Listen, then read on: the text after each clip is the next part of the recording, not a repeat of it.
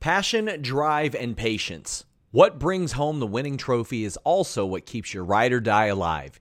eBay Motors has everything you need to maintain your vehicle and level it up to peak performance. From superchargers, roof racks, exhaust kits, LED headlights, and more.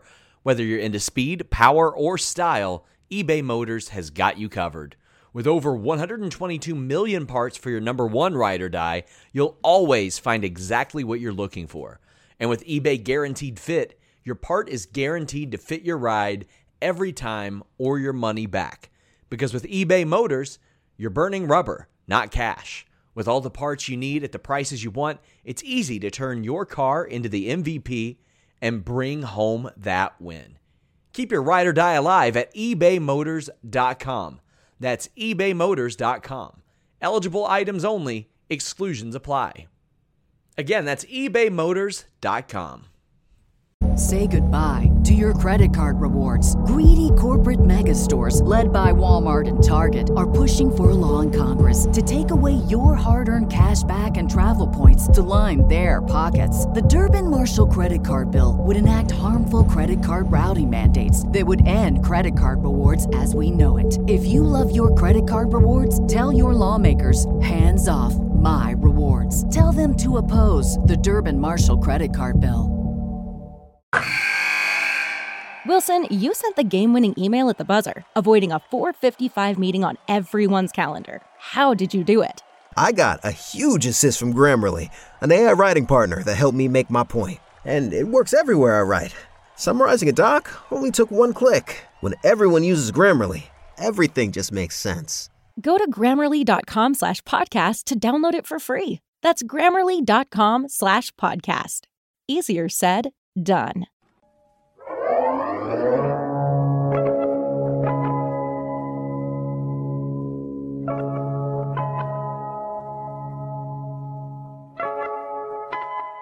What's up, you guys? Sean Ross Sapp. Welcome to Fightful. It is now November 19th, 2023. I'm here for your AEW Full Gear post-show review. If you're here, leave a thumbs up on this video, subscribe, tap that bell for notifications. We have live post-show reviews almost every damn night, every night except for Sunday, and then on some Sundays we have them too. We have a ton of news shows throughout the week, and we're interviewing a lot of wrestling's top stars, bringing you exclusive information. Tonight, you are going to have probably as much backstage news on this show as we've had on one in a very, very long time. That, of course, is courtesy of FightfulSelect.com. That is our exclusive wrestling news service where you go to get accurate news. You get it with stunning accuracy, with incredible context. Today, we had the confirmation of Will Ospreay as the AEW signing, but we have just so much additional information. You're going to hear plenty of that here tonight. You can get a lot more over at FightfulSelect.com. I know some of you are like, why would I pay for wrestling news? Why? It's just $5 or $54 a year. You also get 40-plus podcasts a month, including another post-show review going on right now with Kate Hensler and Alex Pawlowski. Man, let's go ahead and get to it. We've got a whole lot of stuff going on. I want to make sure that super chats are working and all that stuff because they seem a little bit funky right now, but we're going to make sure those are up and running. If not, we've got super chats and humper chats. We got humper chats over at humperchats.com. We would greatly appreciate it. If you want your question or statement read on the air, donate a super chat here at youtube.com/Fightful. You can also go over to humperchats.com and you can leave them before we go on the air, while we're on the air, any number of things. So share this on social media, all this good stuff. We've got plenty to get into. And our moderator, Luis, will be taking down those super chats, humper chats. He'll let me know, make sure everything's all smooth, make sure nobody's having any trouble joining. We did get some news on the Continental Classic, and we're going to get more at the Scrum, which I will also have news from here. Mark Briscoe and Eddie Kingston join. Now, Eddie Kingston doesn't just join the Continental Classic field. he points to his strong heavyweight championship from New Japan, his ROH World Heavyweight Championship, and he says, "Oh, and when the winner wins the Continental Classic Championship, which I believe is effectively in title only," he said, "We're effectively going to create a World Triple Crown out of this because I'm going to defend these two title belts every match during the Continental Classic." Now, for those of you who don't know exactly how this works, you got an A block and a B block. You got 2 sets of 6. They are all going to face each other within those sets. Then the winners of those, based on points and standings, will face each other in the final. It's going to be a lot of fun. It's going to be a lot of fun to watch. ABW says, "My initial dream is for Mustafa Ali to confront the winner of the Continental Classic at World's End. Still hope it could happen." ABW, it could absolutely happen. Now, he won't be good to go for the start of the Continental Classic, but he could certainly show up there and do something. Could do something. Let's talk about 0 Hour. Eddie Kingston, Jay Lethal. Eddie Kingston picks up the win.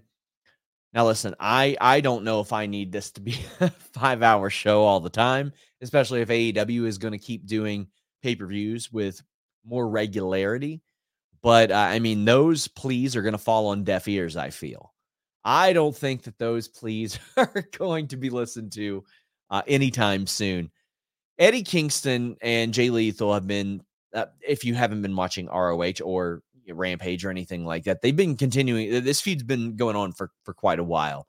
There was a match that Jeff Jarrett even won in order to get Jay Lethal a little higher on the board to get him into that match. But you know what you're getting whenever you see Eddie Kingston. You're getting something raw. You're getting something real. You're getting something legitimate out of him because of his passion for pro wrestling. Like, he is one of the most passionate guys that you'll ever see. Jay Lethal, always going to be a solid performer. But I think the story of this was the fact that Ortiz and Eddie Kingston made nice. Ortiz ran down to the ring and hit Sanjay Dutt with a guitar. Sanjay Dutt sold it like $1 million, like he would. But Eddie had pretty brutally attacked Ortiz, as a part of their split. And it wasn't something that they just ignored. They made up. They did one of those things, time heals all wounds. I'm sure if anybody's going to explain what happened, Eddie Kingston's going to explain what happened. He's going to make sense of this. Van Twinblade said, "Eddie, you madman." He is a madman. And I love that he's doing that. As if the Continental Classic didn't already have an appropriate buzz. Adding these 2 titles to that adds just even more, because now there's something tangible there. Not just at the end of the tournament, but during the tournament as well. So we could see Eddie Kingston lose that in the first match, and it could change hands 2 times, and then Eddie Kingston could get it back along the way. Pretty cool, man. Pretty cool. I love that. And, I think that if Tony Khan had announced the Continental Classic where he announced the All-In thing, I don't think that there would have been as much criticism over the announcement. Now, AEW has done a lot of tournaments. A whole lot of tournaments. But this one, everybody's wanted AEW talent in the G1. This is their G1. This is what this is. So I'm for this tournament especially. Claudio Castagnoli defeated Buddy Matthews. That isn't listed on our rundown here. Luis! Moderator Luis. Good match. You know what you're getting out of Claudio and Buddy as well. Buddy in a singles capacity, I wouldn't say criminally misused, because he's been used, in the trios set of things. And initially I was like, damn, I would love to have him in that ladder match. But then seeing what Brody King did in that ladder match, no, I'm really happy that Brody King was in there. But a 10-minute match to put Buddy Matthews in there against an established guy like Claudio, a couple of guys that a lot of fans know. So if you are a WWE fan, or you're a WWE fan, you're checking out AEW for the first time, there's a real good chance you know Claudio and a pretty good chance you know Buddy. So I think it was smart and strategic to put them on here. Now, I'm not saying they were going after casuals or WWE fans, but you had a little something for everybody on this 0 hour. You had the ROH tag title match, which again featured a familiar name in Samoa Joe, featured the world champion in MJF. You've got the Claudio Buddy matchup here where Claudio won 10 minutes by submission. Then you got an ROH world title match to start it off. So a lot of stuff for free that you're getting there that you can point to and say, okay, now watch this pay-per-view. Let's get this thing ordered. MJF and Samoa Joe defeated the Guns by submission. There was the Adam Cole distraction, I think, worked out really, really well here. And Joe's motivation for this match was that he would get a title shot from MJF from helping him. And traditionally, if you know MJF, you say, well, what's his motivation? Why does he really want to keep these ROH World Tag Team titles? Because when this thing started, MJF was calling people sickos and perverts for even implying that he wrestled twice in 1 week, much less twice in one night. Now it's becoming a habit. And what it is the unpredictable evolution of MJF's character. Because for as long as anybody has listened, a year and a half, MJF would tell anybody that listened, my deal's up at the end of 2024, et cetera, et cetera. Whether that be true or not, I don't think it is. But that just kind of adds to it. We all assume MJF is a conniving liar, that he is this sniveling, cowardly heel. And that the only reason he was befriending Adam Cole was to avoid losing his world championship to him because Adam Cole had been such a threat. However, what we are seeing is MJF was willing to cut all the corners that he could to get where he is. But now that he's there, he realizes, you know what? I'm really, really good at this. And he's always known he's really good at it. He's always known that. But now we're seeing him execute it. Sorry, I just punched my microphone. We're seeing him execute it. We're seeing him gain this confidence that he has long said that he has, but the actions maybe haven't covered it. But it's in such a unique way because he can do all the scummy things that he used to do, and people just love it. And that is the I'm your scumbag type of thing. Samoa Joe, MJF on a collision course. This has been the plan for quite some time. And I think Joe might take that title. We'll talk more about that later. But, man, how good are the Guns? How good are the Guns? Those are a couple of hits for AEW. I've said this before, but when I watched the first All In, you look at Austin Gunn in there and you're like, nepotism, blah, blah, blah. But even his body language then, you're like, he's his father's son, for sure. You could see that.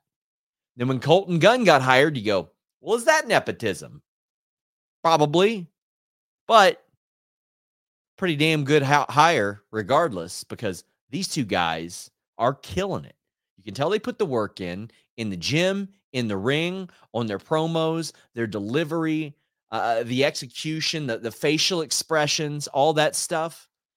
They are just immensely good at finding the role and the spot in which they fit and rising to that. Because there was a lot of eye rolling when they joined Bullet Club Gold. And look at them now, man. They are doing great. I love watching the Guns wrestle. Love it. Now afterwards, they wrap that chair around the knee of MJF, and I'll make sure our great moderator Luis will fill in those details here and there on some of these segments that are listed. But they take out they take out MJF's knee. He's carted off in an ambulance, and as he's being carted off, he says, "Don't let them take my title." And I'm like, oh boy. We're going to encapsulate all that in the main event segment. But we see MJF in an ambulance leaving. And if he gets further than 2 blocks, he might not make it back. It's LA. Her traffic was insane. Lots of people late tonight. Lots of people late last night. D'Lo says, do you think AEW ditched the lights out gimmick? I think they heard the audience that was done far too much. And it was for years. Johnny Heck says, do you think the Nick Hogan thing is a potential future Sunny situation? You should have learned after the first one. Great pay-per-view. It's unfortunate to see, man. Drinking and driving is gross. If you do it, please never, ever do it again. Unfortunately, lost a lot of people I care about to alcohol-related vehicle accidents, and I don't have a lot of respect for people who do that. I don't, and hopefully it's not. Hopefully this is a wake-up call for Nick Hogan. I hope so. Because, I mean, what we've seen out of his... This show is sponsored by BetterHelp. If you had an extra hour in your day, what is the first thing that you would do? Read a book, take a nap, play some video games, do something for a friend, volunteer. A lot of us spend our lives wishing that we had more time. But the question is, time for what? And if it was unlimited, how would you go about using it? The best way to squeeze that special thing into your schedule is to know what's important for you and to make it a priority. And therapy can help you find what matters to you so you can do more of it. Therapy is so valuable. It's gotten me through some tough times, really helped me reflect on things that are important, specifically with BetterHelp. If you're thinking about starting therapy, give BetterHelp a try. It's entirely online, designed to be the convenient, flexible, and suited to your schedule. This is so beneficial when you've got that crammed schedule and you can't even imagine finding that extra hour. You can do it all from home. Fill out a brief questionnaire, get matched with a licensed therapist, and switch therapists at any time for no additional charge. Learn to make time for what makes you happy with BetterHelp. Visit BetterHelp.com/Fightful today to get 10% off your first month. That's BetterHelp, HELP.com/Fightful. It's so flexible and it can help you find that social sweet spot with BetterHelp. That's BetterHelp.com/Fightful.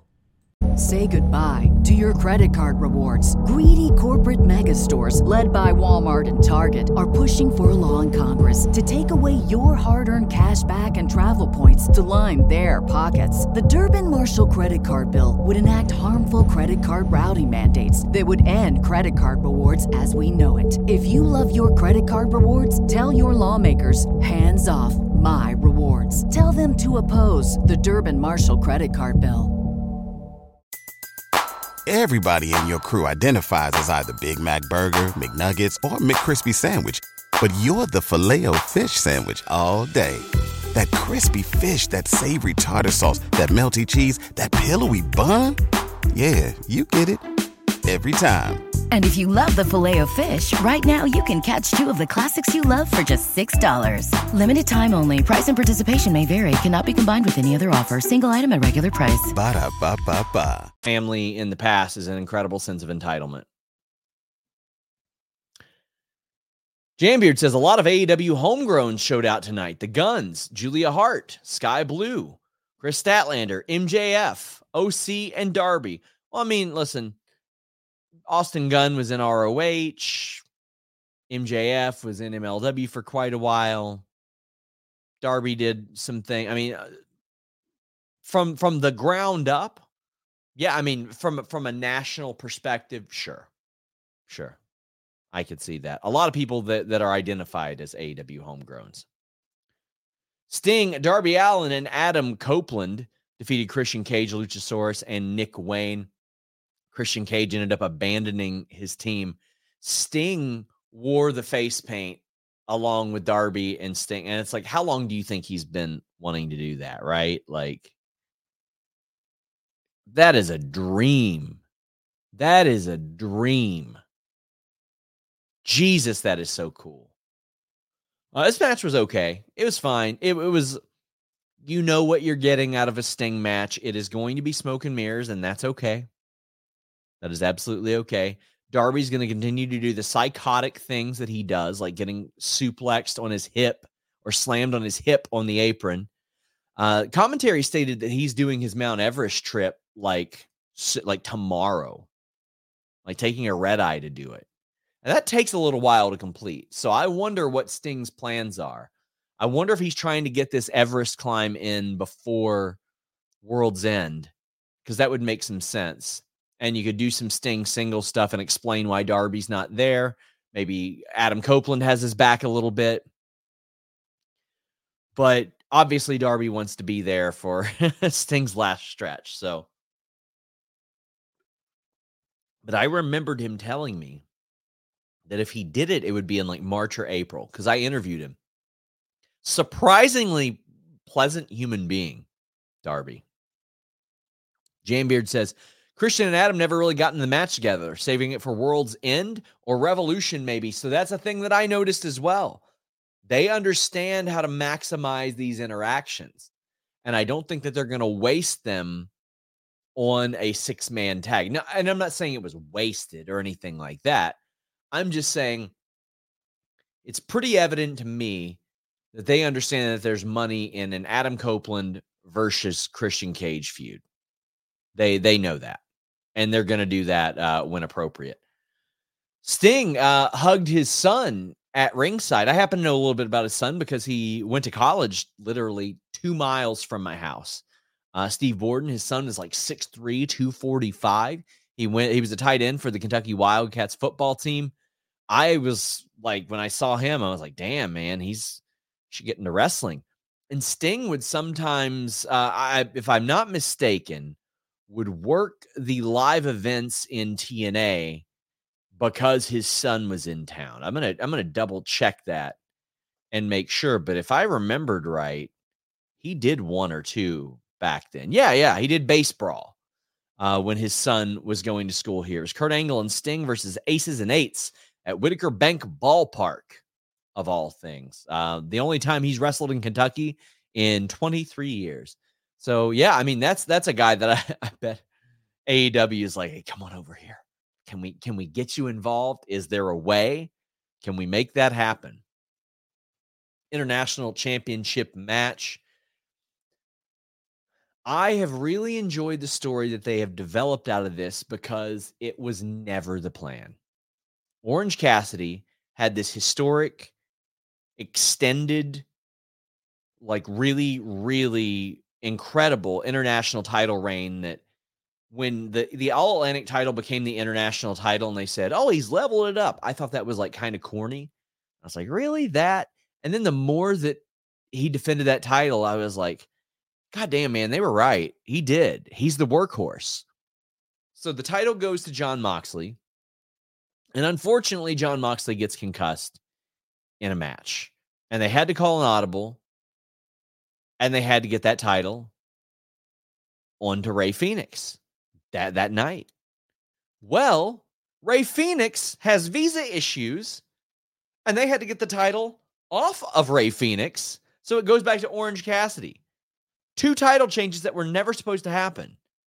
And then we get this good feud developing out of this because Orange Cassidy, who is the greatest international champion ever, and quite frankly, one of the better champions that AEW has ever had, period.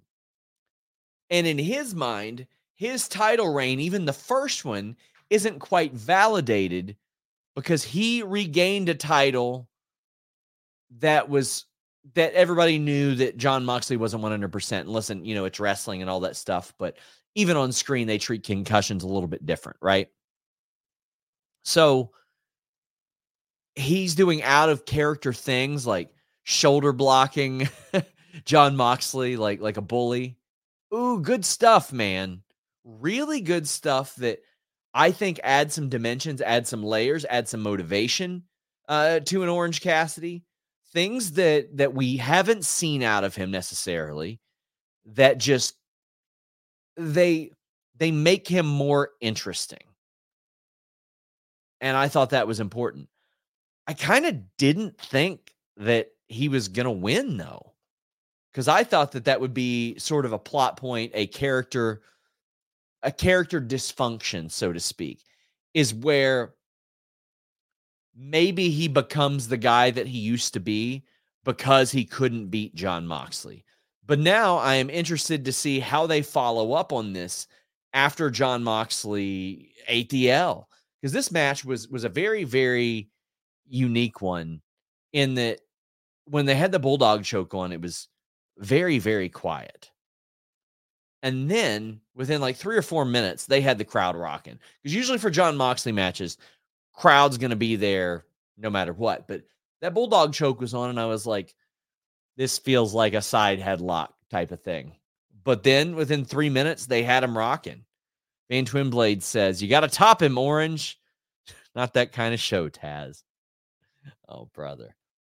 But we saw a little bit of a development out of Wheeler Yuta and Hook, too, which a lot of BCC is taking inspiration from the fight world and how things emanate from that. And a lot of times we see that where the teams related to the two fighters end up fighting, and that's sort of what the tease was there. I wouldn't mind seeing some of that. I think that would be kind of cool. I would have loved it if after, and they could do this down the line as well, Jon Moxley and Orange Cassidy looked like they were about to shake hands, and they're like, to hell with that. And they just keep fighting. They just keep fighting. Church of Tupac says, been a fan 33 years, a fan of WWE, WCW, ECW, TNA, and others. AEW is my favorite company ever, and the best thing to happen to wrestling, in my opinion. Great pay-per-view. Well, Church of Tupac, I am supportive of anything that makes you that happy. Damn it. That's what we're here for. Hopefully you're enjoying this review show as well. But yeah, man, if AEW is your thing, hell yeah. Hell yeah, man. Timeless Tony Storm is a lot of people's things. So we see Mariah May watching backstage. And I saw some people say, oh, it's Mickey and Trish. It's Mickey and Trish. And even when people are kind of beat over the head with it and you're told, no, it's all about Eve. It's all about Eve. Story of an understudy that joins a person that she idolizes, rises up, etc. I mean, maybe Showgirls with Elizabeth Berkley for you perverts out there, but that's the story. I feel like it takes All About Eve a little bit more than Showgirls. You know what I mean? RJ said he's been helping with this stuff. I love that Toni Storm hands a script to her opponent, and there's actually things written on there, but she tore up the script to start this. Hikaru Shida is perpetually over. They are very sneakily becoming like the historic anchors of this division. So you've got Britt Baker, who is a pillar. You've got Thunder Rosa coming back soon, who is, established. You have had Chris Statlander, who just dropped the title to somebody else. We'll get there later.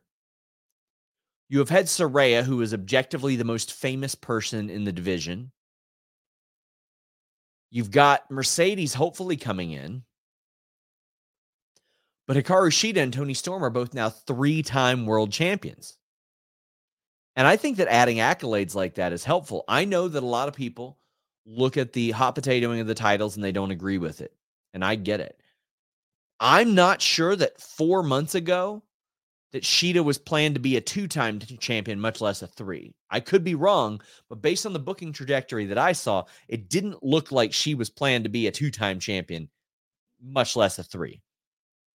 So I had heard that, maybe All In would have been her time. Well, she won the title before that. Then an audible was called, which I think we had reported about on Fightful Select. If not, we are now. Saraya wins the title. Her family's there. They get We Will Rock You. A lot of cool stuff there. Then it goes right back to Shida because they gotta get back on track. I do think that Toni Storm has always planned to get this title back. I believe that was always the case. It's just, I do also think that her beating Saraya for the title could have been a good story. However, the story that they wanted to tell in AEW was that Hikaru Shida was the reason why Toni Storm devolved into this. So I feel like they really couldn't have lost out on that one. You could have went with Saraya, who was the former partner of Toni Storm, or you could have went with Hikaru Shida, who is the catalyst for everything that we're seeing out of Toni Storm. AEW says they have to capitalize on the 2 women's titles. Toni, Shida, Julia, Chris, and Sky were all super over. Give Tony and Mariah a pay-per-view main event when it eventually happens. Well, we got to see how Mariah is accepted by the crowd or not. You never know. I mean, she seems can't miss, right? And the delivery and open has been very, very good. But you just never know. Van Twinblade says 10 butt Tony. Listen, I know some people hated it. I love that finish. I love that finish. So for those that didn't see, Toni Storm loaded her ass in her trunks with a steel plate and did the old Sweet Cheeks music to Hikaru Shida. I know it was hanging out the back of her tights, but listen, Aubrey's not a pervert. She's not checking out people's asses. She's doing her job. She's counting the 1s, the 2s, and the 3s, and sometimes 4s through 20s. She's not scoping out buns cheeks while she's doing her job. Who loads up their ass, right? Why would you even think of a thing? That's the excuse I give it, because I love the idea of the finish. Like, we have seen, quarters in the hands. We've seen the plates in the forearms. We've seen Brandy with the surgically repaired shoulder with the metal in there. We've seen like knee braces used and all that. We saw a shoe in this match even come into play. I love a good loaded ass. Damn it. I liked it. I like that finish. I'm excited to see what you guys thought of it. I thought it was pretty funny. I'll tell you what's not funny. Versatility. There is no product that we have promoted more on Fightful that I use while I'm awake than NordVPN.com/Fightful. You guys have probably seen me anchored to my desk an awful lot for quite a while, and I've always got NordVPN on all my devices. That's because that's what NordVPN.com/Fightful allows. You get the fastest VPN in the world on all your devices, on all your operating systems. It is so beneficial to have that versatility. Here at home, I put it on my router just in case, and I put it on my phone, laptop, desktop, PC, and smart TV. That allows you to get all the benefits. The online threat protection, the ability to change your virtual location with just one click, the ability to use that NordPass password manager, the file encryption tool, all that good stuff on everything. Also, you can subscribe to all those overseas services I'm telling you all about, all with 24/7 tech support and a 30-day money-back guarantee on top of an already amazing deal. Protect yourself on all your devices with NordVPN.com/Fightful. Rex Fortune says Yuta with an FTW title run could be great and fits the BCC very well. I agree. I mean, I'm glad that they planted those seeds there. Oh, man, I'm going to have to ask for some super chats for this one, guys. Get your super chats. Get your Humper chats in here at youtube.com/Fightful or humperchats.com. This ladder match. Woo! So, one of my favorite moves of all time, Gonzo Bomb. Start off in a good power bomb hold. Sometimes a good jackknife over the shoulder can work as well. Drop him down into a pile driver. Sometimes you land on your knees. Whatever. The power bomb hold into the pile driver. Brody King did one of those through a ladder. Through a ladder, bro. What? My God. My only qualm with the match, Roosh set up that ladder on Big Bill's face. And it was like the Dave Chappelle skit. The turn up my headphones. Where's my snare? That one. He was waiting forever before he kicked anybody. I was like, damn, bro, what are you doing? What are you doing? Like the participants in this, LFI, Ricky Starks, Big Bill, FTR, House of Black, Kings of the Black Throne, Malachi Black and Brody King. Like, they're all great. But I feel like because this match got announced as a ladder match last night, I wouldn't say I didn't have high expectations for it, but I didn't expect it to go absolutely guano crazy like it went. My God. Van Twinblade said, ladder match. Holy F. Yeah, I'd say holy F. Let me know what your favorite spots were in this match. Big Bill, Ricky Starks get the win. They are going to face Jericho and Omega, it looks like, in the future. We'll talk a little bit more about that later, but like Cash doing the body press onto that ladder or the splash onto that ladder, it's like, God damn, man. FTR are really good at everything, man. Like, they can adapt to anything. And at this point, like, I shouldn't be surprised because FTR romanticize tag team wrestling. And I'm sure they romanticize a lot of the ladder matches, TLC matches and all that. So they probably had a lot of cool spots in their heads for a lot of these situations as well. Not just the incredible things that they do within the confines of a regular match. Like, I look at them and I'm like, okay, they shouldn't surprise me anymore with the things that they're able to pull off. LFI, man, the crowd really, really liked them. They are going to connect at some point. Like, they're going to find that little something. And I mean, obviously, Roosh has most places that he's been. Former ROH World Champion, big star in Mexico, all that good stuff. But, like, they're going to find a little something. And they're going to just take off. Ricky Starks and Big Bill have found it with each other. Man, it seemed like everybody was just aching to work with Big Bill, right? Like, the Firm wanted him, and Ricky Starks wanted him. Brian Cage wanted to team with him. He's been everywhere. He's worked with everybody. Because he is a great guy to have there because he works to a lot of other people. Really, really effective. Kim Gray says, I know it's an AEW show, but Jimmy Uso was not at the Tupelo show tonight. It was changed to Grayson Waller versus LA Knight. Kim, thank you for that. I'll see what I can find out. I'll see what I find out. Or see what I can find out. Johnny Hex says, since the government's been going after crypto scammers lately, it's a matter of time before Logan goes down. For example, FTX and SafeMoon. I am not hip to that. I do not know details behind that. I know there was a big controversy about it. I wish they'd get rid of all the damn bots in my mentions. That would be awfully nice. BL says, how are you taking the Burrow news? It's a bummer. I've got a full show on it over at Common Bingles W. You can follow that on Twitter and on YouTube. As football is entertainment for me. And for those of you who followed Fightful for a very, very long time, you know that I didn't take a lot of days off, and it is a forced day off for me, and it is something that has improved my life exponentially. So I'm bummed out, but ultimately it's entertainment. It's football. I don't play for the team. They're my favorite team. I guess I'll just have to focus a little more of my energy on Kentucky basketball this year. So not happy, but you know what? Still love football. So,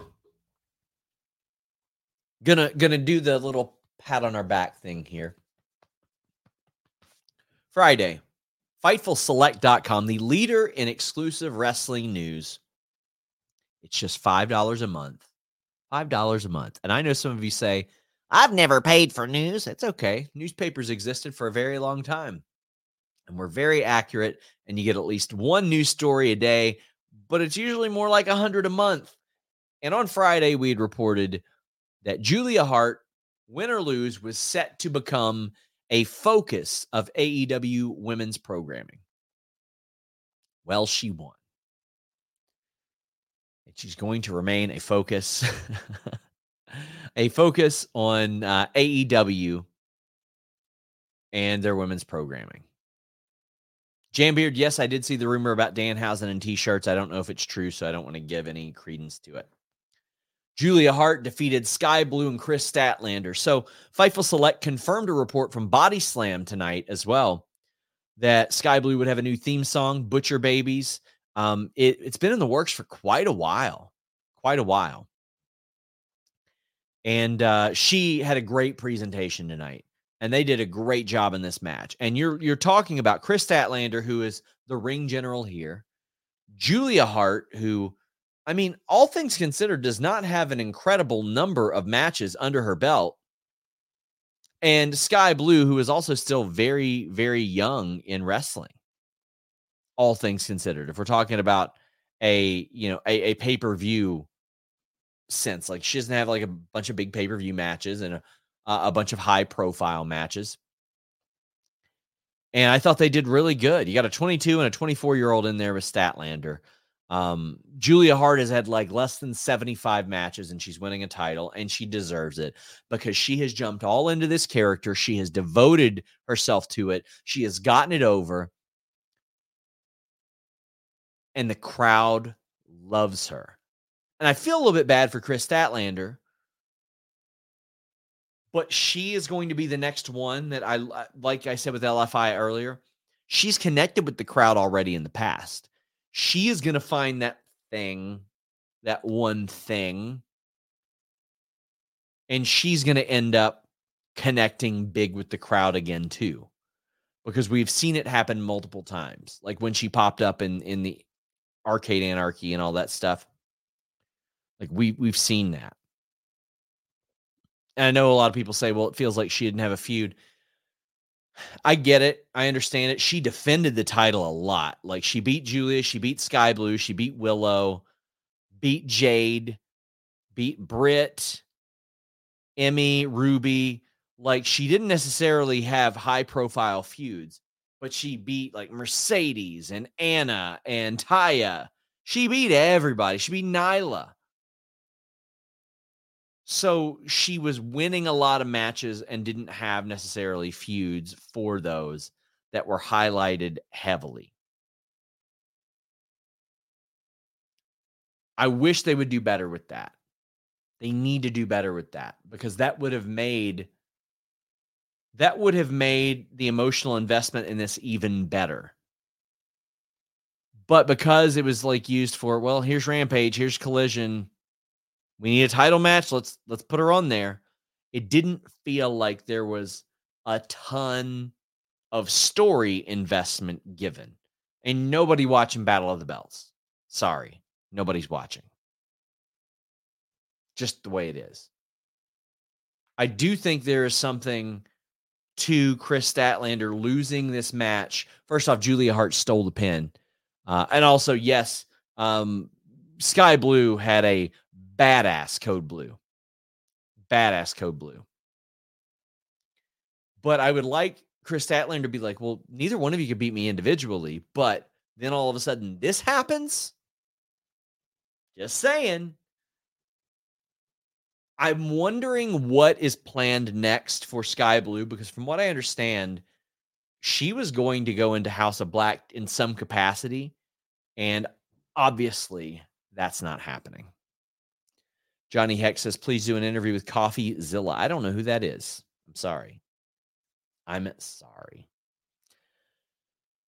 I know who Will Ospreay is. By God. Now I just want to address some weenies on the internet that said, you didn't spoil this like you did for WWE stuff. We have broken over a dozen AEW returns and debuts. And yesterday on the Fightful Select Q&A show, I was asked, who is it? And I said, William Ospreay is who I have heard, confirming Andrew Zarian's report. Andrew Zarian's a good reporter. He's good at this. I confirmed it. We also had it mentioned in our Scoops thread. So Will Ospreay is the signing. FightfulSelect.com, I'm plugging it again, has an incredible amount of information. Going to share some of it with you guys. He actually did have talks with WWE. There was interest from TNA, obviously. There were talks with WWE. There were good talks from what I understood. They were happy with, offers and things that were made by the WWE side, but there were a lot of things playing in AEW's favor. He could finish out his New Japan deal, which he had said publicly he wanted to do, and he mentioned Wembley as well. He's probably main eventing Wembley next year. But it is at least a 3-year deal from what I understand. And it wasn't signed before like an hour prior. It wasn't signed as of this morning. They announced it without having it signed. So that was possibly risky. Like, I don't know if WWE could have swooped in. New Japan had given him his blessing or their blessing to go elsewhere and to negotiate. And the partnership between AEW and New Japan definitely made that a lot easier. Definitely smoothed that transition out, I'm told. But Will Ospreay is going to be living in the UK. That's something that he had communicated to me over a year ago. There was something that was important to him. But I can tell you that in conversations with him and people around him throughout this year, I think they kind of realized this is your big contract. Like, I'm sure in three or 4 years, there's going to be another one. But why not make this one a big one and make the next one a really, really big one as well? And Alex Fitzgerald. So this is something, Van Twinblade says, Ospreay, yes. So I saw a lot of people say, why now? If he's not coming in until AEW Revolution, if he's not coming in until February, why now? Why now? Well, look at our dude Alex Fitzgerald saying the exact reason. Announcing Ospreay right before All In tickets go on sale is a good way to hype up All In. Exactly. I asked people backstage, why would Tony make that announcement, the All In thing? And they said, listen, I get it as well. Probably not something I would have done. However, they moved an awful lot of signups because for the people it was big news to, it was big news. This is important to put asses back in seats at Wembley. Because originally it's, oh my God, first time AEW is in UK. Look at how historic this is. Gotta be there. Well, once you do it once, well, how's it going to draw the second time? Well, the second time you got Will Ospreay, one of the greatest wrestlers in the planet, one of the greatest wrestlers in ring ever,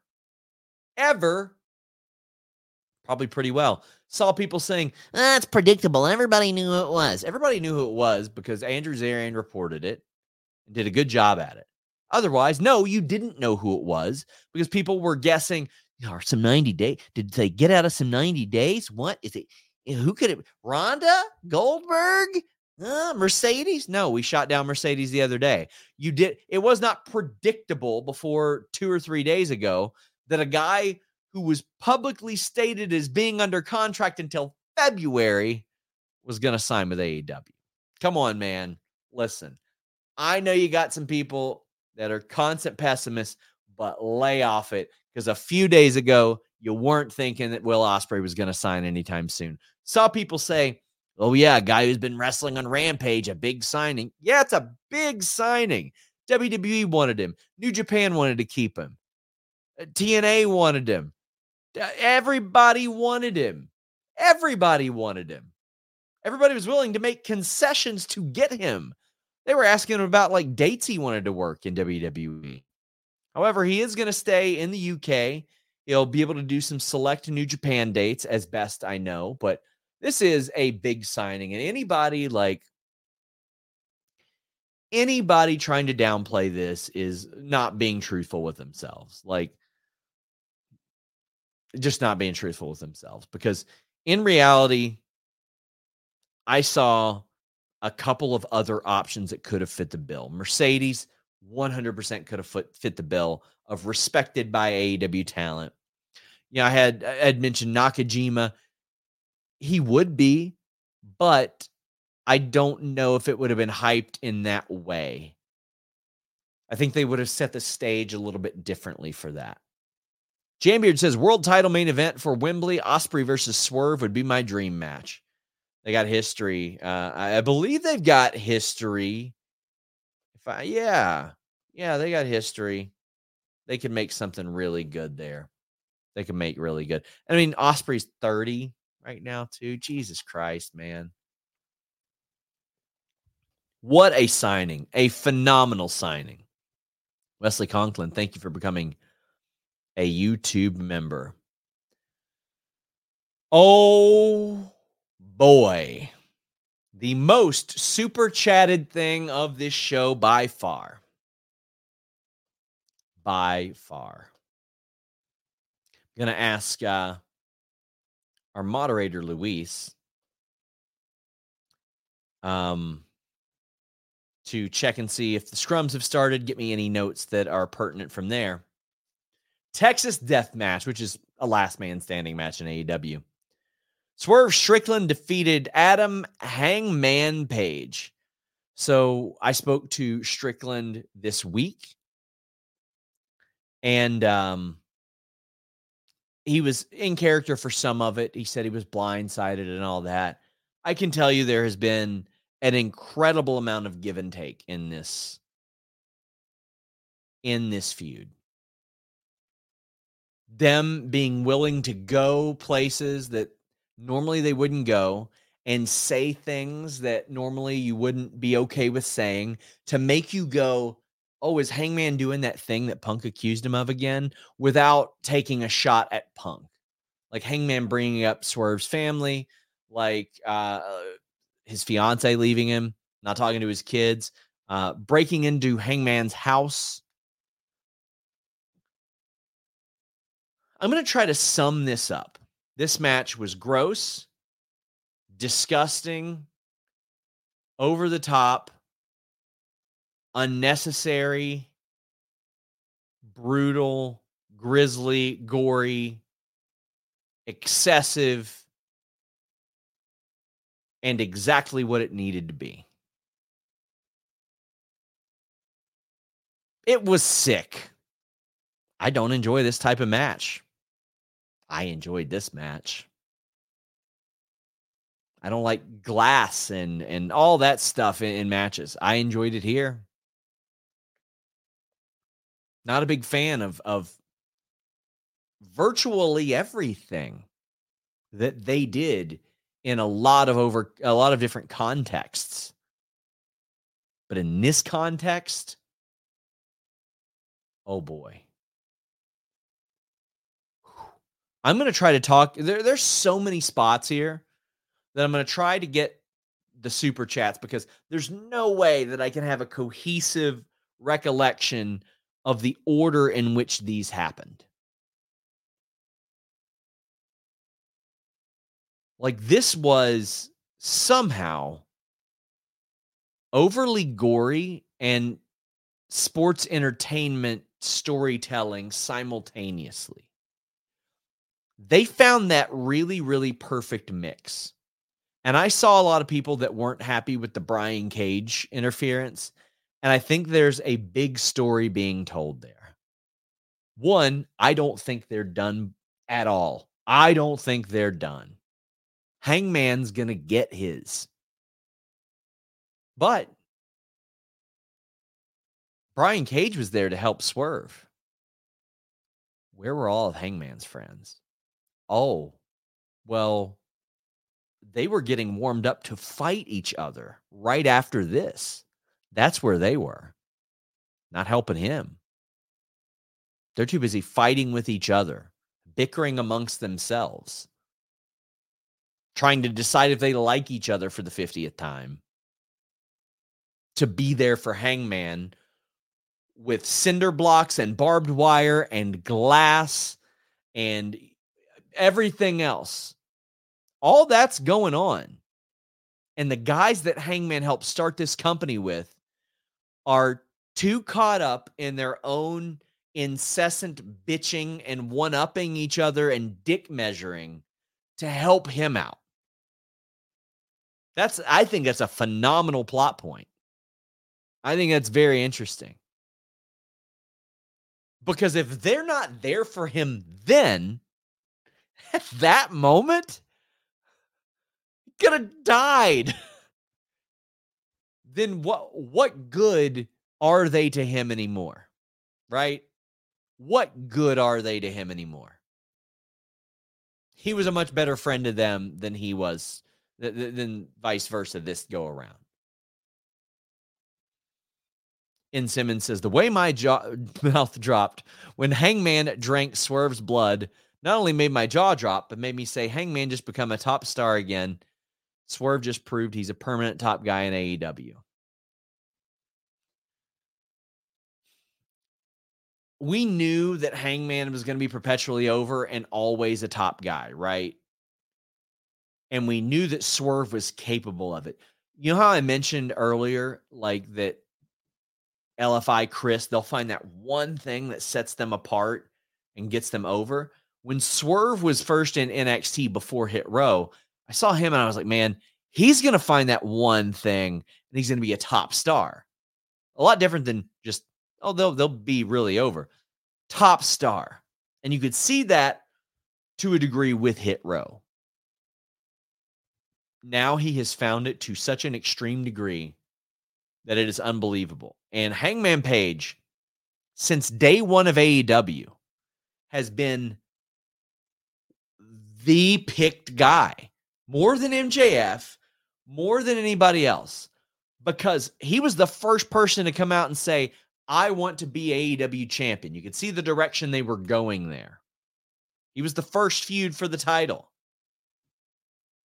Had one of the best stories ever leading up to winning that title. And man, that title, like I wouldn't be shocked to see him back in the title picture eventually, like within the next 6-7 months. But what about Swerve? Swerve had to hang this man to beat him. Hit him with a cinder block. Brian Cage had to come out. This is some of the craziest, sickest shit I ever saw. James Stalling says, Hangman Swerve was a beautiful, disgusting work of art. Absolutely incredible. And Dante says, the Swerve Hangman match tonight might not be for everyone, but it's for me. A+ grudge match. I felt like they conveyed the emotion of the context of the situation. Swerve told Hangman that he was complacent.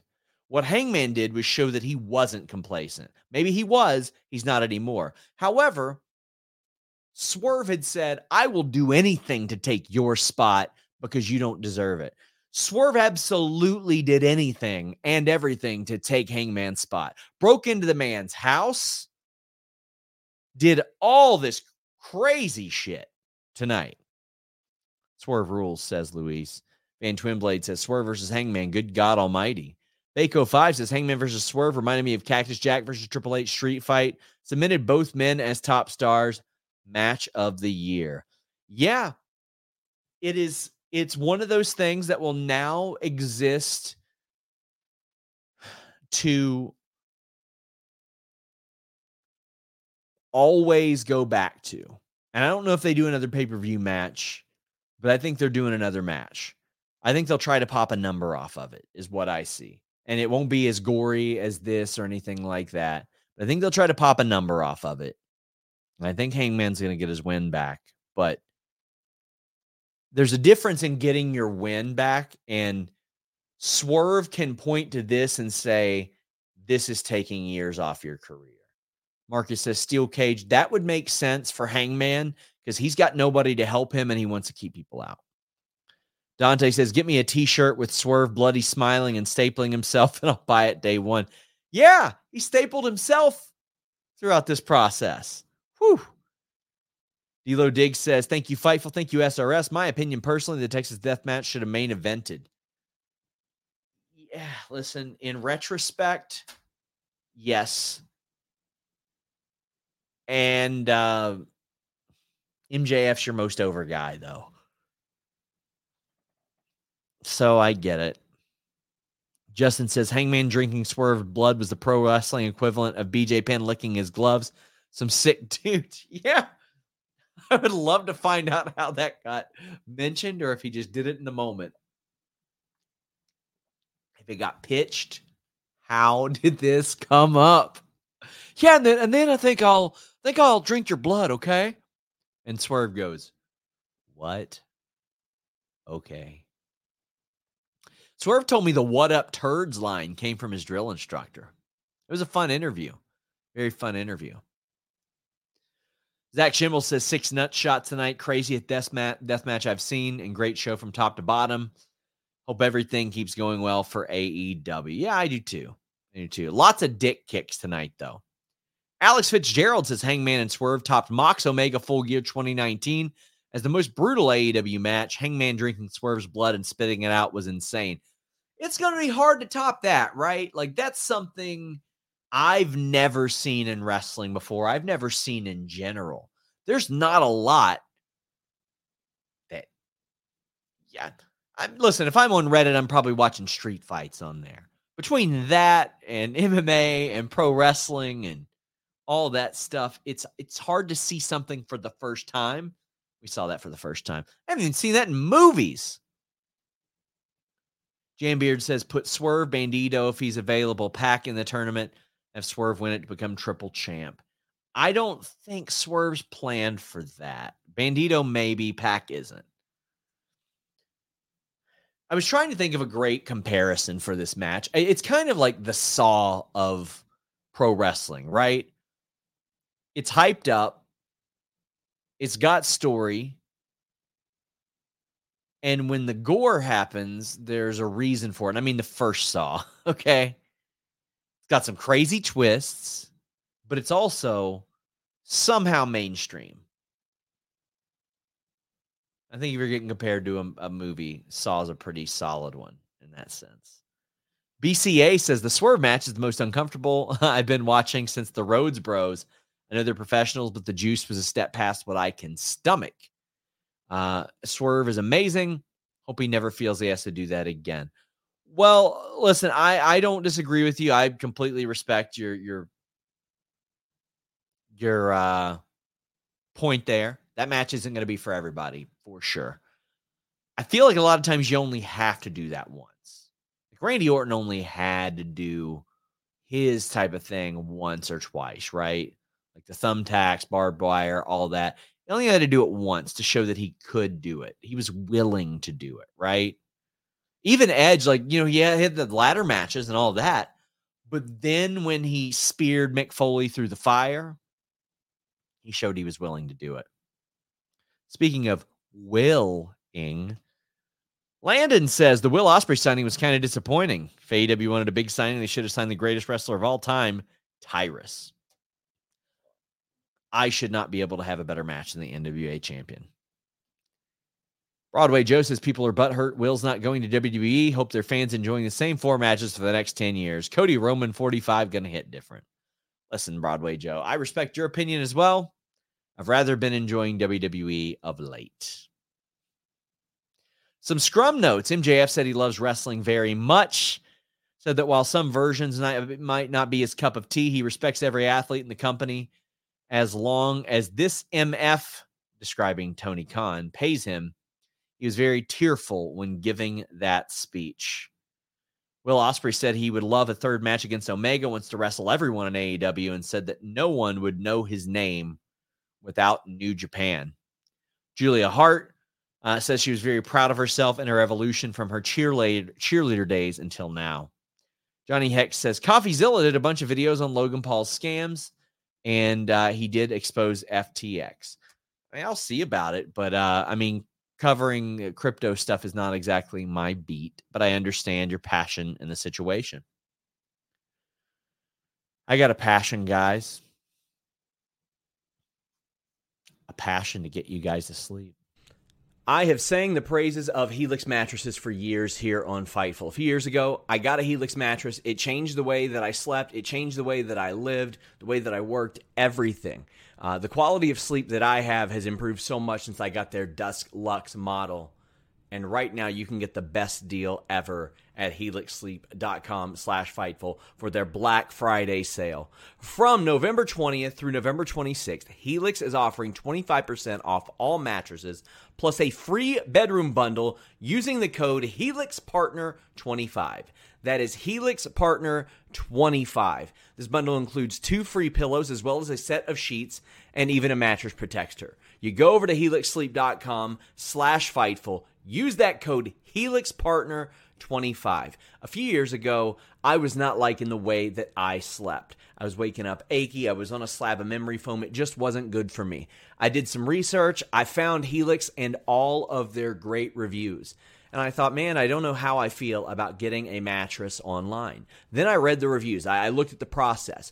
You take their online quiz. It matches you up for the mattress that is just right for you, and it will be just right for you. They have all kinds of mattresses, ones that cool you down, ones for plus-size sleepers, ones that align your spine, of all sizes. Not only that, they have a great risk-free offer where you can try it for 100 nights free, and if you don't like it, you can just get your money back. You're not going to want to do that, though. But hey, if you do, they'll even come get it for you. 10 to 15-year warranty when you try out your new Helix mattress, which is shipped to your own door for free. Man, your spine, it needs that extra TLC. It's got a great hybrid design that combines individually wrapped steel coils in the base with premium foam layers up top. It is the perfect combination of comfort and support. That Helix quiz will get you feeling right. Go over to helixsleep.com/Fightful and use that code for Black Friday. Helix Partner 25. Love Helix. Very excited to continue working with them throughout 2024. I sincerely have a Helix mattress, and not only that, their sister company, Allform. I bought 2 of their couches for my house when I moved in last year. So they got great products all around, as we do here at Fightful. Please leave a thumbs up on this video. Subscribe, tap that bell for notifications. Of course, you can subscribe to FightfulSelect.com for exclusive news, just $5 a month. You can also leave us a super chat or a humper chat. But if you don't have the funds or anything like that, I've been there, my friends. You can leave us a nice review on our audio platforms, especially stuff like Apple, Spotify. That type of stuff truly helps us out a lot because that's not generally where the majority of our audience finds us. They're usually finding us on Twitter or YouTube videos. So that helps us out an awful lot. Jericho said that he got 10 stitches for the cut on his arm. Golden Jets defeated the Young Bucks. And now Jericho and Omega get the title shot that the Bucks had won. This had a very unenviable position, right? Like, they went on after a match where they did everything, and they still got the crowd, and it started really slow, and I was like, man, are they going to be working to Jericho's pace? No, Jericho did his best to work to their pace, and he got a rough cut. Now, I don't know if that, I didn't see what that happened on, or if there was maybe an errant piece of glass. By the way, in that match prior, there was a 450 on the glass. There was a pile driver onto or there was a Death Valley driver onto the cinder block, a pile driver onto the barricade. Insane stuff that we barely scratched the surface on the spots. We were talking about the spectacle of that prior match. Bako 5 says, Cody Rhodes is watching that street fight while on the phone with Triple H, begging to gig himself at War Games. Any chance we may see color? Possibly. Jericho said in the scrum that he cut his arm on the steel steps. Van Twinblade says, Jericho wins, LOL. Jambeard says, great match, but not into the childish, bratty, young buck characters. It makes me less interested in their matches. I disagree because I feel like the Young Bucks are at their best when they're bratty and obnoxious and all that. And initially, when I said that on Twitter, somebody said, yeah, people are usually better when they play themselves, as a shot at them. And I was like, thank you for proving my point, person with a CM Punk avatar. You're very clearly motivated by this to dislike them. They are going to accentuate that heavily. They are going to do everything that you claim that they do, and they're going to turn it way up. They're going to look at every criticism that is popular online, like they did with Super Kicks, and they are going to turn that up. And they are going to make you dislike them even more. And then you're going to dislike them even more than that, because you're like, I can't believe they would have fun at the expense of this. And you'll get mad about that too. And hopefully you'll watch. That's what they got to hope. They hope it won't just drive you away from the show. This is a better match than I expected, honestly. And I mean, obviously these are good performers, but I love the story of like one of the Bucks using the Judas effect, then Matt Jackson going for the one-winged angel, and did it. He actually did it. That was pretty cool.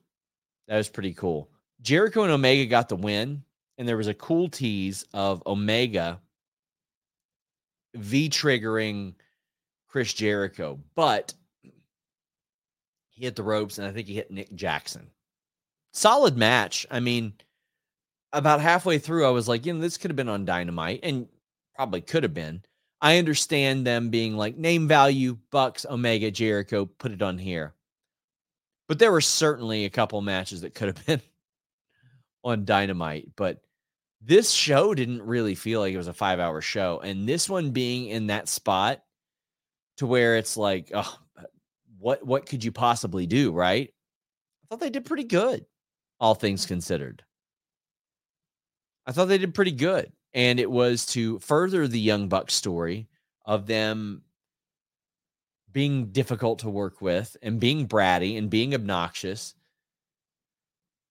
The Young Bucks very clearly did their breakdown, their meltdown, just like Chris Jericho did in the 90s in WCW. Jericho grabbed a chair and just slammed it into the ring post over and over again. They've done that multiple times now. It is very obviously an ode to that. Maybe an homage, so to speak. At the Scrum, Will Ospreay put over his brief time in TNA, said he wanted to hear everyone out, see what was best for his family. Fightful did report that TNA was also interested, and Ospreay had interest in going back there. Wouldn't doubt that he maybe works one in the future, but yeah, of course they're interested. Why wouldn't they be? We are heading down the home stretch, my friends. Get in your super chats, get in your humper chats. We greatly appreciate you guys for being here. The Guns had beaten down MJF, and he took off in an ambulance later, and then there was a promo where Tony Schiavone was about to hand over the title to Switchblade Jay White. I did not like almost any of the angle stuff. I really enjoyed the competitive nature of the main event, but none of this made sense. And really, Samoa Joe defending the title for Adam Cole doesn't make sense. I just choose to overlook that because it's fun. So the Guns take out the top champion with a chair after the match and send him to the hospital, canceling the main event of the pay-per-view. But they're allowed to come out for the main event of the pay-per-view. Now, they got a great pop for them to get thrown out, but why would that be allowed? In kayfabe, why would Tony Khan allow these two guys who ruined the main event of his pay-per-view to be there? Well, he wouldn't. They'd be long gone. They'd be suspended, possibly fired. Then there's a promo where Switchblade Jay White would have been given the title by forfeit because MJF couldn't show up. Why? You know who's connected to Switchblade Jay White. You know it's the Guns. Why should Switchblade benefit from that? Match is delayed, it's canceled, whatever. But why should he benefit from that? You knew the motivation. It ain't a secret. Got Nancy Kerrigan and Tanya Harding. You knew that guy was connected to Tanya Harding. Then Adam Cole comes out and he says, "You know what? I've talked to Tony Khan and I'll defend his title for him if I have to." Why would Tony Khan and kayfabe allow that? That's a huge liability for any number of things. This is so overbooked and unnecessary. And I know that ultimately you're getting Adam Cole on camera and you're accelerating this storyline and a whole lot of different plot points, but so much of it just didn't make sense as to why the hell would this happen? Especially like MJF need help getting over? No, guys, mega over. Mega over. If you would have just had Adam Cole say, no, not yet. If he doesn't show up, then you can strip him of the title.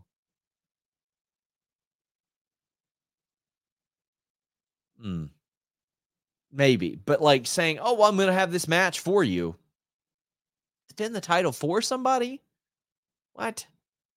And Twinblade says no twist ending. So thank God. I didn't need another twist there. So MJF shows up in the ambulance, and I do believe that stealing an ambulance is probably the only way that he would have made it back in time. It's LA traffic, so that did make sense. That made a wonderful amount of sense, actually. And he comes out, and his knees hurt and all that stuff. He's fighting from underneath, and I love the match. Shocker. MJF, one of the best performers on the planet. Switchblade Jay White, one of the best performers in the planet, who 10 months ago was headlining the Tokyo Dome. They had a phenomenal match. It was a very sports entertainment match. They went very heavy into, well, here's how you get a reaction off of the guns, and here's how you play off of the sympathy of Adam Cole with his boot and his crutches and the like. The match was incredible. You knew the match was going to be great. MJF giving everything, having a gutsy performance, really hitting home how much this title belt means to him. Not just becoming the most defending champion, becoming the first one to ever hit a year as champion with that title. And the table bump was great. I liked it. The big elbow. Oh, my God. MJF's a psychopath. MJF did an elbow drop from the top rope to the floor. Jesus Christ, man. That was nuts. So we're going to read some super chats, humper chats, get them in here. MJF picks up the win. Eventually, Adam Cole almost cost him the title twice, which, is going to accelerate an awful lot of devil talk. Was he trying to cost MJF the title? I think that devil bill is an awful lot like Adam Cole. That's me personally. I don't know. I have had people asking me nonstop, do I know? I don't know who's the devil right now. FightfulSelect.com reported that whoever is under those masks, at least the masked men, is who they're portraying. That's who they're supposed to be. MJF wins. Dynamite Diamond Ring. Clock to the head. God, he's got a great working punch. Jesus Christ, man. I used to hate like a loaded punch as a finish. And then William Regal sold me on it. But Jesus, Howard Christ. MJF has one of the best working punches you will ever see. He had a great opponent in Switchblade Jay White. He's such a main event performer, both of these guys. But I didn't need all the convoluted stuff around this. Dando says, not my finish. Would have had Cole with the white smoke and mirrors for 10 minutes, then lights out. Devil's affiliates attack White. A DQ, rare in AEW, makes MJF look like the devil, despite it being Cole and O'Reilly. Listen, I don't know if I need more convoluted stuff there like that. Maybe if the devil would have shown up and maybe taken out the guns or something like that. I don't know. Justin Rivera thought the pay-per-view ended a little flat. Would have been a nice progression to have the devil story after the match. At the very least, they should have asked why the devil wasn't there, but Cole was. Well, that's what you ask on Monday or Wednesday. That's what you ask on Wednesday. You go, what? The devil wasn't there. Haven't seen them in the same place at the same time. Oscar says, if the angle was to have a babyface MJF overcome the odds and retain, there are better ways to do that than having Jay White job for two injured guys. Jobbing, I mean, that's not what. Listen, man, it's the main event of a pay-per-view, of an AEW pay-per-view in LA. He ain't getting buried or anything. He didn't get jobbed out. He got hit in the head with a weapon and kicked in the dick. Like, MJF did not win this match clean. The booking surrounding it, yeah, it wasn't for me. But, like, him losing, I didn't mind that at all. Dante says, I get MJF still to cheat to beat Switchblade, but I don't think that was enough to protect him. Losing to a one-legged man and no devil at the end. I think him kicking him in the dick, getting hit with the ring, Adam Cole being there to serve as a distraction, I think that was enough to protect him. And now what I want to see is a very embarrassed Switchblade Jay White taking it out on everybody else. Irene, our good friend, says the main event was overbooked, but the match itself was good, and having Cole around made for great "Is he the devil?" tension. I don't think Jay finally losing one match sends him into the Phantom Zone. I agree. Like, who are the guys he's losing to? CM Punk and MJF? As Justin Coates says, tell the truth, he got jobbed out. Justin, listen, all due respect, that's goddamn stupid. That is so goddamn stupid. That is like the Young Bucks fit after the match. Like, are you kidding me? What Jay White's won, like, what, 15 matches in a row? He's been losing. He lost to, like, FTR. Did he even lose to Punk? I think he lost to CM FTR early on. Guy wins a lot. A lot, bro. I'm trying to think if he's lost a singles match since he's been to AEW. I'm going to pull it up right now. Just because I feel like it. No, as it turns out, Switchblade Jay White has won every singles match that he had until tonight.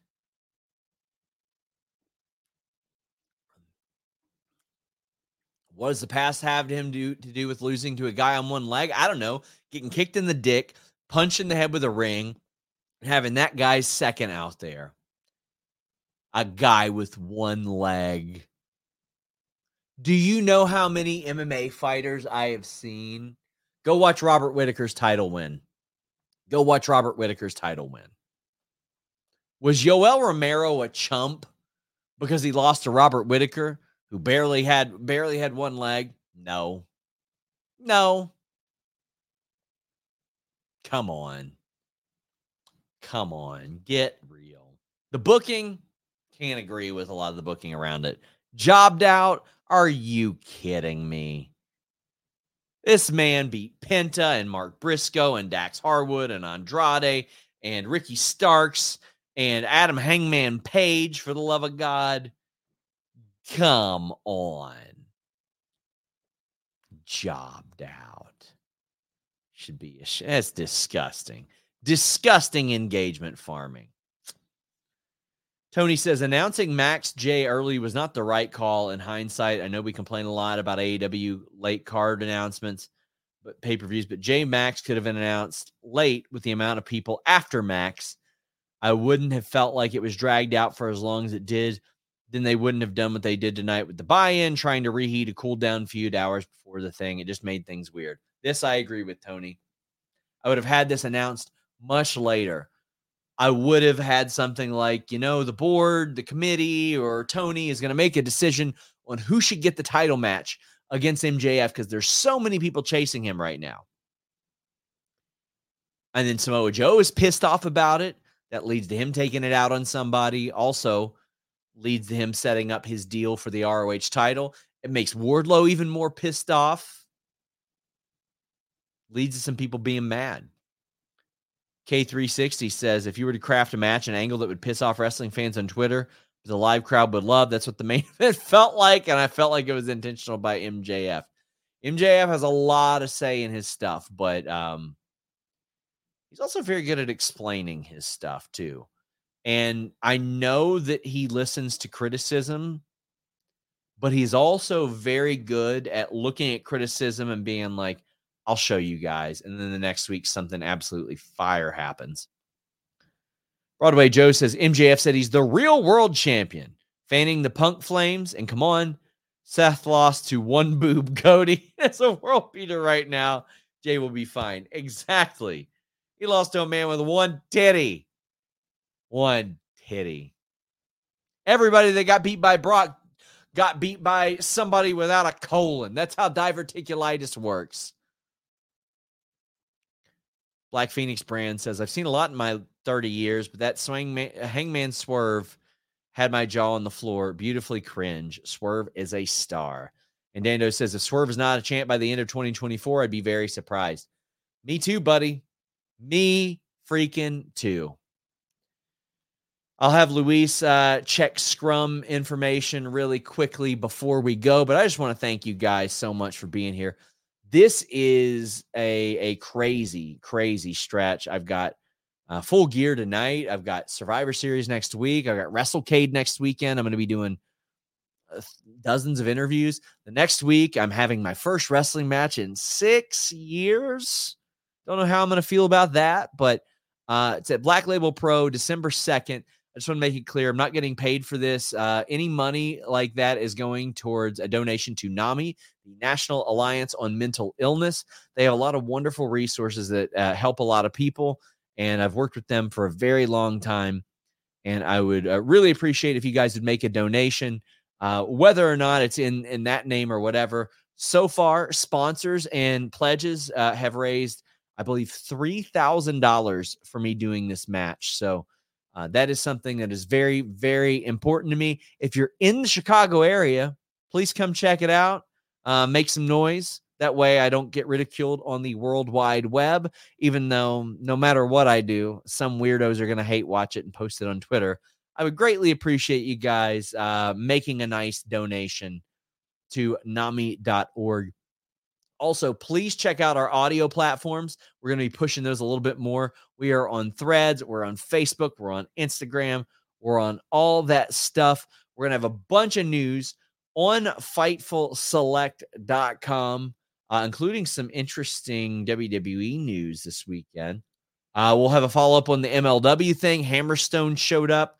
That was not a work. They did come to an agreement, though, and he is back there for now. We'll see how that goes. At the Scrum, Big Bill discussed overcoming his addictions, saying wrestling played a part of him getting sober. He also said he was engaged to Lexi Nair, which made Ricky act shocked. So, yeah, we're going to continue to have more notes from the presser and all that stuff.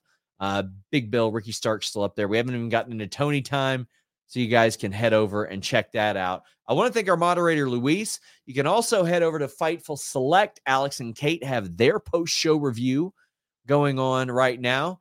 To wrap up this super chat, I kind of went over or like just breezed past the first part. MJF always felt like he was the real world's champion. And I'm sure he took exception to CM Punk saying the stuff that he did. Speaking of CM Punk, Friday on Fightful Select, I'm doing a written CM Punk FAQ. If you got questions about the CM Punk situation, I'm going to address them there. Thank you guys so much.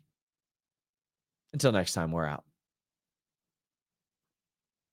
Say goodbye to your credit card rewards. Greedy corporate mega stores, led by Walmart and Target, are pushing for a law in Congress to take away your hard-earned cash back and travel points to line their pockets. The Durbin-Marshall credit card bill would enact harmful credit card routing mandates that would end credit card rewards as we know it. If you love your credit card rewards, tell your lawmakers, hands off my rewards. Tell them to oppose the Durbin-Marshall credit card bill.